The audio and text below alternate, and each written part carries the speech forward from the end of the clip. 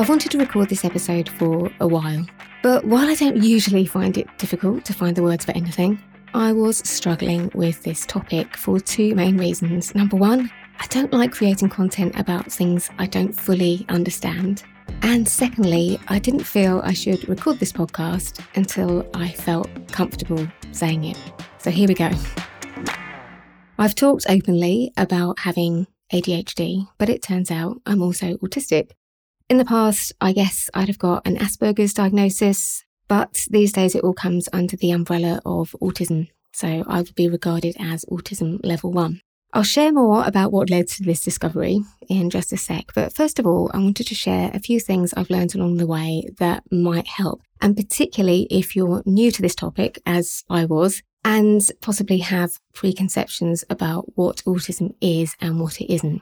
So first off, it's really important to say that autism is still widely misunderstood and it's hugely underdiagnosed in girls and women. Secondly, it's just not true to say everyone is a little bit autistic. I think most of us have heard that at one point or another. It's just not true. You either are or you aren't. Also, autism doesn't have a particular look, which is why it's really not helpful to tell an autistic person that they don't look autistic. High-functioning autism can be an unhelpful label because how someone appears to be getting on may not be an accurate reflection of how they're actually functioning. And finally, autism shows up differently in different people. So just because somebody isn't like your autistic cousin or your friend's autistic son or daughter, that doesn't mean they're not autistic. There is a saying that I have picked up. The more research that I've done, if you've met one autistic person, you've met one autistic person. And that's really something to bear in mind, particularly as you listen to what I share in this episode. I do have another podcast in which I talked about receiving my ADHD diagnosis. Once I've had a chance to process all of that, I may well need to go back and re-record that or add a new intro based on the insights that I've had. And if you're new to ADHD, attention deficit hyperactivity disorder, if you don't know much about it, it's a disorder, or I prefer to think of it as a brain difference that affects the functioning of the brain, and it includes symptoms like inattentiveness, hyperactivity and impulsiveness. I do go into the ADHD side a lot more in that episode, but it's fair to say I think I'm going to have to go back and re-evaluate all of that because I think some of the things that I thought were ADHD features or symptoms, however you want to call it, may actually be autism. And I think people are leaning more towards looking at these brain differences as neurodiversity because many autistic people also have ADHD and vice versa, along with other brain differences, which means it's quite difficult to look at the two in isolation. I think for me, going forward, it's probably just going to be better to think about my brain differences in general. Trying to pick apart which is which doesn't feel particularly helpful or productive. As far as autism is concerned, it may be helpful, particularly if you're fairly new to the topic, to know that it's thought to affect 3 key areas: social relationships, communication, and flexibility of thought. And many autistic people also experience sensory challenges, so they're very affected by taste, textures of food, bright lights, crowded places, clothes that are too tight or too loose or have itchy labels in them or whatever it might be. And I experienced that to a certain extent, but for me, I think it affects more of the relationship and communication side. So I'll mainly focus on that in this episode.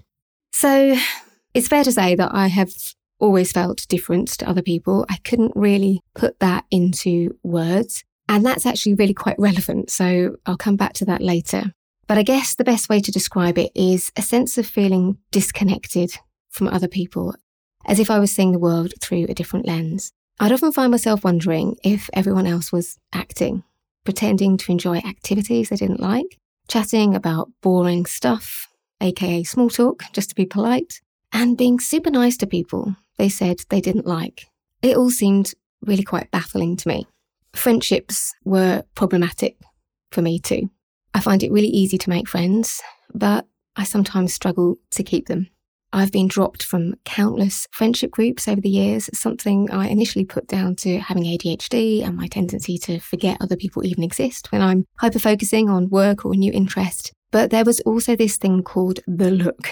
That's certainly what I call it in my head.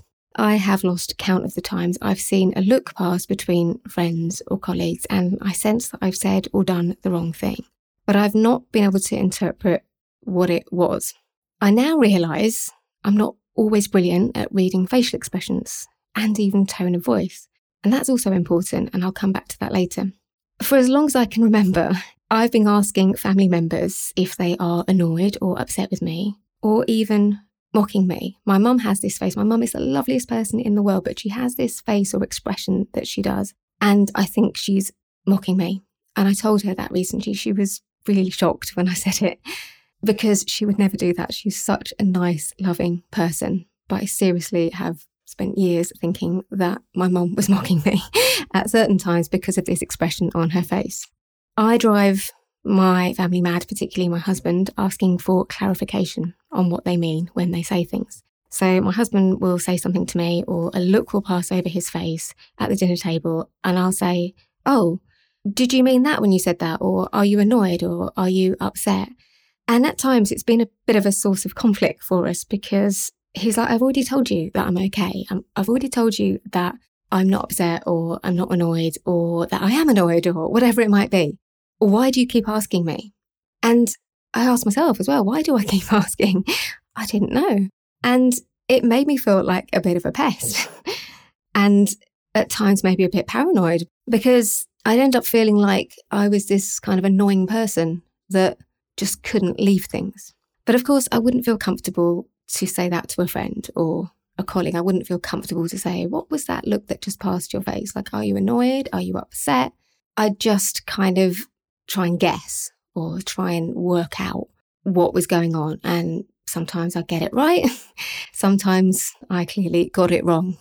But I'm sure you can imagine how easily this could lead to misunderstandings and also missed social cues. Not knowing perhaps when to leave a conversation, when to maybe pick something up later because somebody's getting annoyed or you've brought something up at the wrong time. And it can also lead to clinginess, because when you do find someone who gets you, you can turn into an over-enthusiastic puppy and end up smothering them. And I know I certainly have done that in the past with romantic relationships and killed them in the process. So then there's communication. I've always thought I was a pretty good communicator. I was a very, very shy child, but I worked on it, and I'd say I'm socially confident. I genuinely am interested in people, and I find it quite easy to start conversations. I used to be a journalist, which meant I often had to rock up somewhere, walk into a room and start talking to people, and I learned ways to do that. And that's important too, and we'll touch on that later. But I would genuinely rather stand on stage and talk to thousands of people than do small talk with one person, because it's exhausting trying to hold a conversation when there is a running commentary going on in your head. Am I talking too much? Are they bored? Should I move away now? Have I asked too many questions? Am I being too intense? I'm probably being too intense, aren't I? Oversharing. Have I said too much? Do they think I'm weird? Am I looking at them too much or too little? Straighten up, smile, look interested. And when it takes that much effort to be around people, you have to develop coping strategies. So in my case, avoiding loud, crowded places, socialising in small groups, only going to places you can escape from if you need to, restricting social activities to about 2 hours-ish. We have a joke in my family that my off switch goes on after 2 hours. I can go to somebody's house for dinner, have a lovely time. Everyone else is just settling in, coffees, whiskies, and I'm like, right, I'm ready to go now. Come on, everyone. I've just had enough. I've done too much peopling, even when I've had a lovely time. And looking back now, I can see I've developed so many strategies to deal with this, but I didn't even know I was doing it at the time. When I had my autism assessment, one of the things that I shared was that when I run big live events, when I used to run them in London, I used to have to hide under the table at lunchtime because I literally couldn't cope with the overwhelm of actually running the event, doing all the public speaking, And then talking to people during lunchtime, it was just too much. And of course, people would have bought a ticket. They wanted to talk to me, introduce themselves to me. And I quite literally used to hide under the table. At times, I've also been considered rude for things I didn't think were the slightest bit rude. Because for me, I've realised communication is contextual. So I think people would generally find me quite different in a social context to a work context because I change my communication according to who I'm with. And sometimes people who've known me socially and then meet me, if you like, in a more professional context are quite surprised at the difference. Because for me, what wouldn't be okay socially is fair game professionally. So for example, in my world, it's not okay to go around telling people their hair looks terrible or they've got bad breath. If someone asked me whether their dress looked nice, I would think about the context and the scenario. And I would think, okay, well, I don't think it looks nice, perhaps, but can they do anything about it? If they could go upstairs and change, I might say, well, I've seen you in things that suit you better or something like that. But if they were at the event, I would think to myself, well, what's the point in telling them? It would just upset them.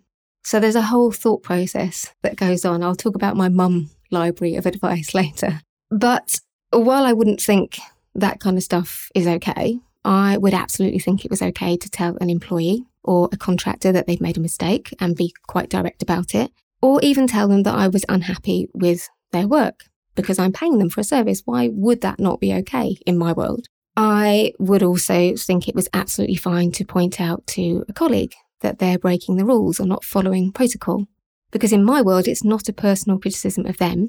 It's a fact. They're breaking the rules. They're not following the protocol. And me pointing that out to them might save us from all getting in trouble.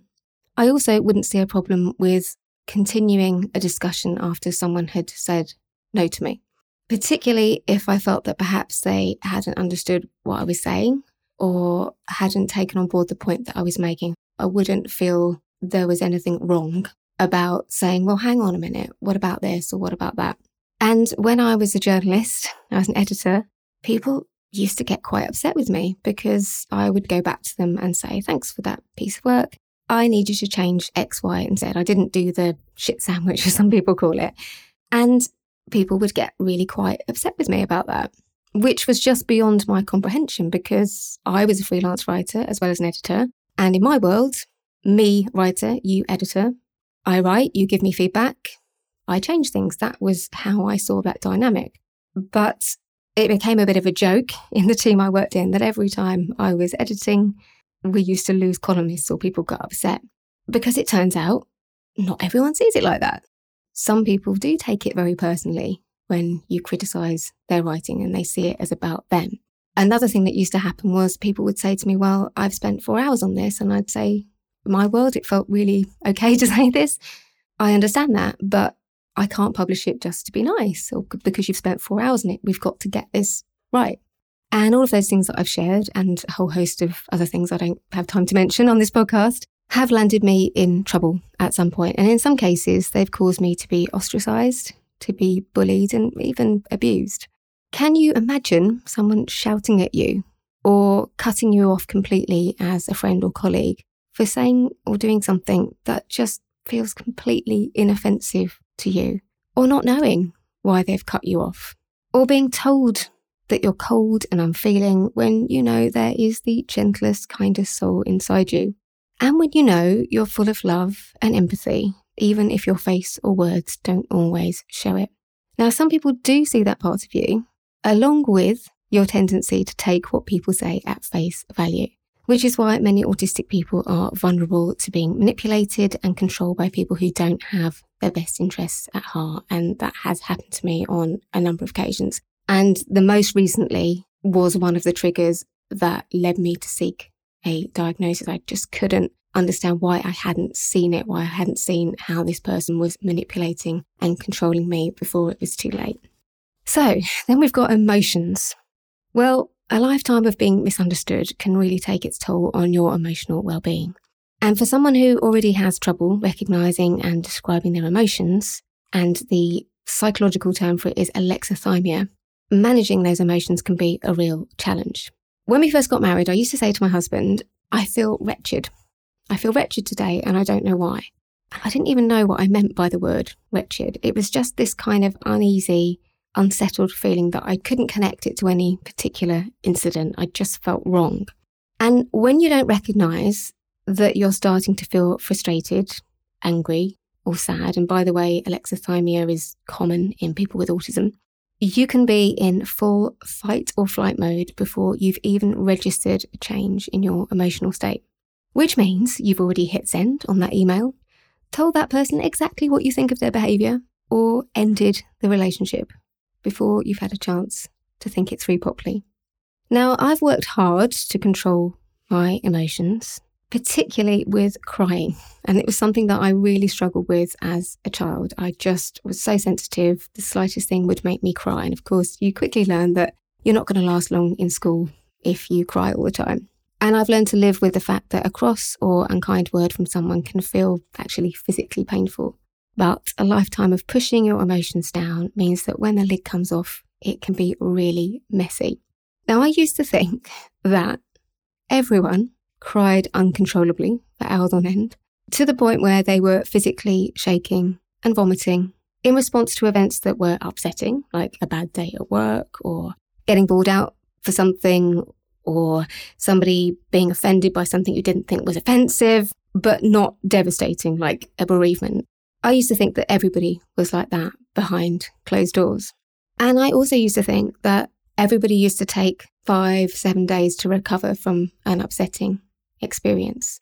I now know that that's what autistic burnout can look like. And I've been going through that cycle again and again and again since I was in my teens. Taking too much on, getting too invested emotionally in relationships, throwing myself into friendship groups or activities only to get cast out at some point and not really understand why I've been cast out, getting really, really upset, having a massive emotional meltdown, recovering, and then doing the whole thing over and over again. Another common characteristic of autism is rigid thinking patterns. It's often said that autistic people don't have empathy, and that just isn't true. What I think is more true, and certainly this would be true from my experience, is it can be more challenging to see things from other people's perspectives, to put yourself in someone else's shoes, particularly if you haven't had the same experience. So, for example, and this was quite a vulnerable thing to share during my assessment, but I've always struggled with the concept of loving your friends. I love my family with all my heart, my husband, my daughter, and I have friends I'm really, really fond of. But I've watched friends go through things with other friends where they've been absolutely devastated about something that's happening to somebody else, and found myself thinking, I don't really understand that, because if that was happening to my friend, yeah, I think that was bad, but I wouldn't be in that state. And something like admitting that you don't understand how people can love their friends, it's not a very socially acceptable thing to say out loud. Or that perhaps you think people might be pretending to love their friends. It's a very different way of thinking, and not one that most people would feel comfortable to share in polite company.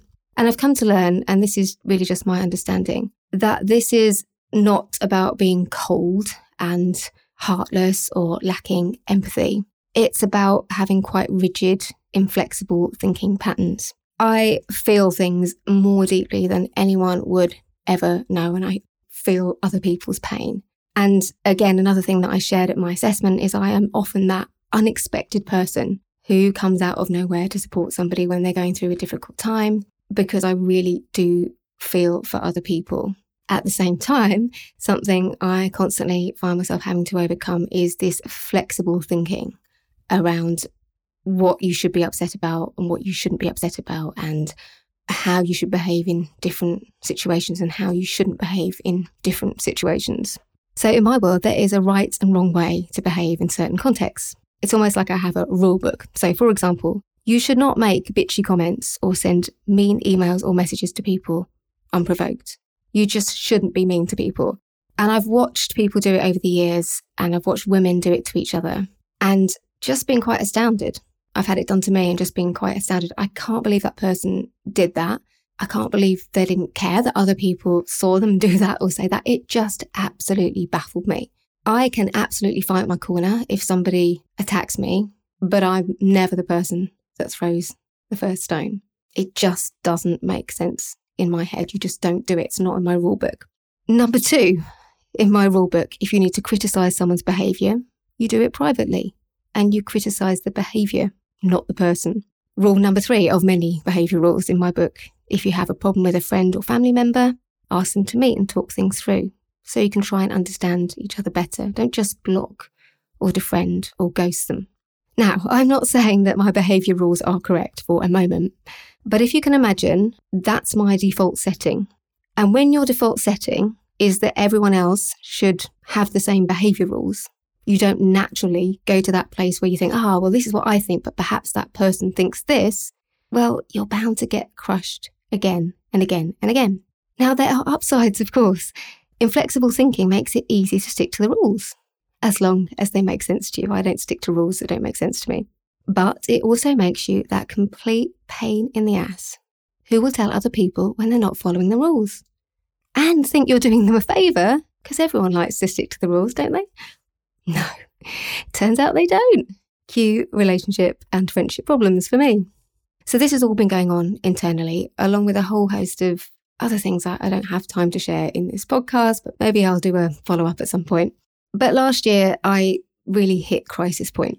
There were a number of triggers, one I've already mentioned, but the biggest one was getting involved in a conflict that caused me a great deal of emotional distress, like close to nervous breakdown levels of distress.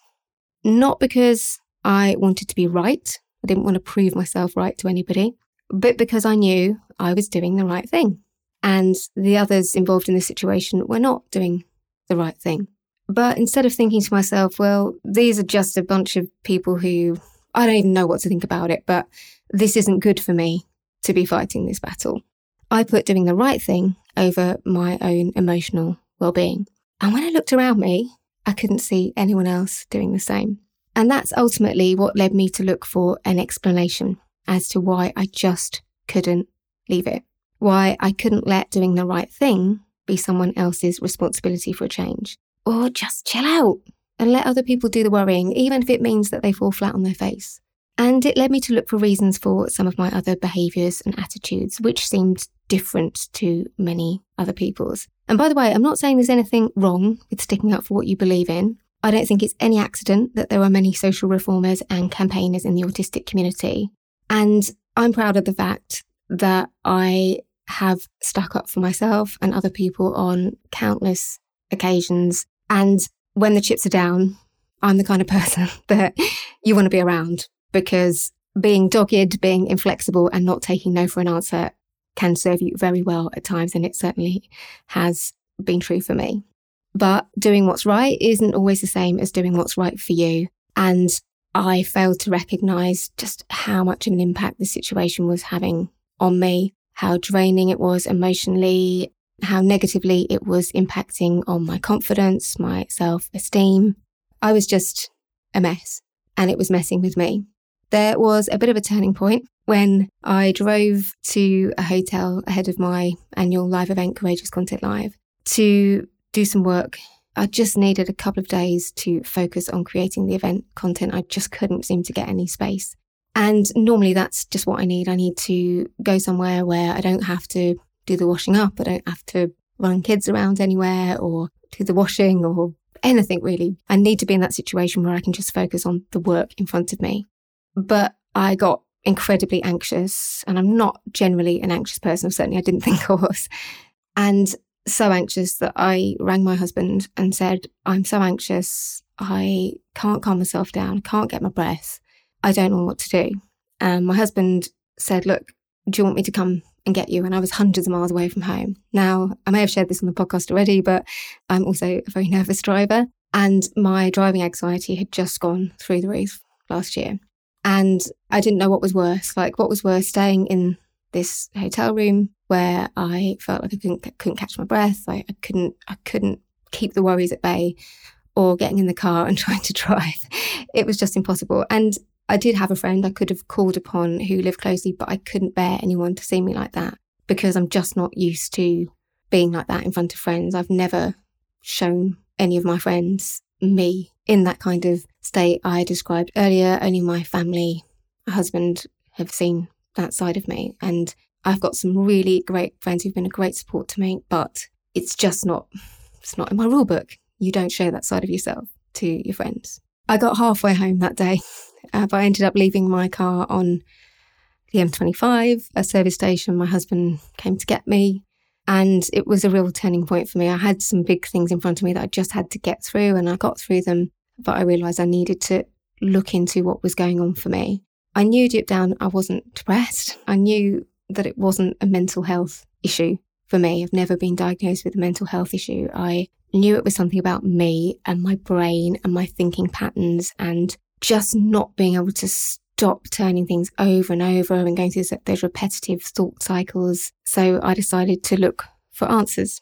And that led me to having an assessment for autism. And the conclusion was that I have both autism and ADHD, which is why things can be so confusing and unpredictable at times, because you've got that kind of hyperactive brain in overload side that you're trying to balance with a very rigid, repetitive routine. It's almost like having two sides of your personality that don't go together and trying to manage them together. And the person who did my assessment said that women often recognise the autism when they get medicated for ADHD, because for the first time ever, their brain is calm.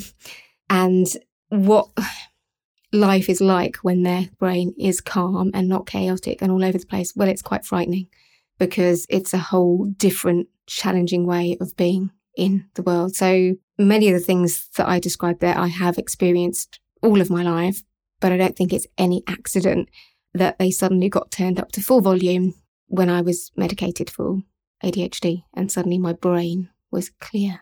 And that busyness in my brain started to calm down. Now, I'm conscious that everything I've shared so far sounds really negative and doom and gloom, and that's not actually the case at all. I'm actually really delighted about discovering I'm autistic. It explains so much about the struggles I've had today, and also why my ADHD diagnosis explained a lot, but it didn't explain it all. And even when I was prescribed medication, which helped a lot with certain things, I not only still found myself struggling with some things, but actually in some ways got worse. And I think when you understand yourself better, you can be kinder to yourself and get help with the things you find challenging. I also think, though, that my very unusual way of seeing the world has helped me to hone my creative skills and talents, no doubt about it to me. It's what's helped me to become a good communicator and writer. And being dogged, inflexible, not taking no for an answer has served me so well at times in business, in life. If you've got a problem and you need it sorted, you need someone like me to be on your side. But I do feel very weird about the whole thing. And I think a lot of that weirdness comes from other people's perceptions of what autism looks like, and my fear of not being believed as someone who doesn't fit the often wildly incorrect stereotype of autism. Because even now, when I scroll through social media accounts of autistic women, as a straight woman who wears makeup, dresses relatively fashionably for my age, doesn't have a flat or monotone voice, can look people in the eye even if she finds it uncomfortable at times, well, I don't see too many people who look and sound like me, but maybe I just haven't found them. And of course, that makes me start to question the diagnosis. But it's not my story to share, but it does run in the family and quite close to home. And ultimately, I know that my challenges and my very complicated inner and emotional world is very, very real to me. And it does feel like a relief just to have an understanding of what's going on. Just small changes I've been able to make. So, for example, when I'm working with clients, people generally like me being straight. They pay me to give them feedback on their content and to guide them. But sometimes people can find my feedback and my approach quite brutal. So before I start working with a client, I'll now often say to them, some people find my feedback quite blunt, and just want to warn you of that up front so you're not surprised by it, because I think sometimes I can come across as nice and friendly and gentle, and then bam, there I am with my really blunt, direct feedback. Just that being able to almost warn people up front just makes such a difference. being able to be more honest about social situations. I had a situation recently where I was invited to a hen party, and the whole thing just sent me into complete overwhelm, anxiety, because we were asked to commit to a weekend without knowing where we were going. And my mind was just like, I don't know where we're going. I don't know how long we're going to be away. And the big thing for me was I can't share a room with someone. Like, I literally cannot share a room with someone. And I don't know if I like the house. Like, what if I can't escape if I don't like it? And it was just making me incredibly anxious. So I ended up going to the person who was organising it privately and saying, look, this is really making me struggle. And just being honest about it. In the past, I think I would have, because the person whose hen party it was important to me, I would have just tried to go along with it, would have found the whole thing really uncomfortable and stressy. And I was just honest about how I was feeling about it. And we were able to kind of work around that. So I did the parts of it that I felt okay with, and I didn't do the parts that I was going to struggle with. Similarly, when the wedding came on, I was able to be really honest with the bride and say, hey, these parts of it are stressing me out a bit. Like, will I be able to do this? Will there be a quiet space for me to go and take time out? How about this? And I was able to manage those anxieties. In the past, I think I felt like I was being a bit of a princess. And when I mentioned that look earlier on, I think I've certainly had times where I think people have felt that I was being a bit princessy, or that I was being a bit fussy or a bit too needy or sensitive because I had questions about things, or didn't want to take part in certain types of activities, go to certain places. And it feels like a relief just to be able to be honest about that and stop pretending to myself as well. Like, stop trying to pretend that I'm okay with it, because a lot of the time I'm not. I love people, I like socialising, but I also need to be able to get away and escape if it gets too much. Now, I'm aware, as I'm recording this in July 2022, that many more women are discovering they're autistic in their 30s, 40s and 50s. And it's not because of TikTok, even though some people claim it is. I think partly it's because we learn earlier on that certain behaviours are not acceptable, and women learn to mask in order to fit in. They learn to quash down their desires. They learn to just try and go along with things, even if they're really uncomfortable and really stressful, and then spend 4 days recovering afterwards because events have been so stressful for them. And many, like myself, they have people as one of their special interests. So they read obsessively about psychology, and they hoover up books and articles about relationships and communications, which means they can create a rule book on how to behave. Things like criticise the behaviour, not the person. That came from a book or an article that I read, or a piece of advice. Not to say that's a bad thing, but when a lot of your relationships and communications are based on a kind of rule book you've created for yourself, there aren't rules for every situation, which is why it's probably not surprising that you slip up from time to time. Some people like myself will also have been lucky enough to have a great support network. My family have always been a great source of emotional support, advice and acceptance. My mum in particular gave me a lot of good advice on relationships and communications when I was growing up. And whenever I'm feeling stuck, I dip into my mental library of mum advice, or I call her and ask her, what do you think? Ideally, before I have gone from 0 to 50 emotionally and sent the email or told the person exactly what I think of their behaviour, not them as a person. But when you've spent years feeling like you're just kind of wrong somehow, it is only a matter of time before the wheels fall off. And I think that's why so many women are misdiagnosed with mental health problems multiple times before autism is even considered. Now, while I've never been diagnosed with a mental health problem, that's not to say I don't think that I have one or have had one in the past. Maybe I have. I've found ways of managing. But I don't remember a time where I didn't feel an underlying and inexplicable sense of sadness and shame and embarrassment, not good enough. And I think my appetite for work and overwork has a lot of the time been about numbing. It's been about keeping myself busy, because if I sit with my feelings for too long, it's just too painful. And I wonder how many other women like me might be out there, people who maybe slipped under the radar at school because they were maybe a little bit different than other people, but not so different that they stood out. They weren't having massive tantrums at 3 or 4 years old. They weren't behaving badly. They weren't doing badly at school. and they were masking away, perhaps self-medicating with alcohol, as I was, during their teens and 20s in order to get by socially. So why did I decide to share it? Well, it's not because I feel the need to explain myself or I feel people need to make allowances for me. I really don't want to be the kind of person that people make allowances for. But it comes, I think, from a feeling that perhaps we all just need to be a bit kinder and just have more curiosity about each other.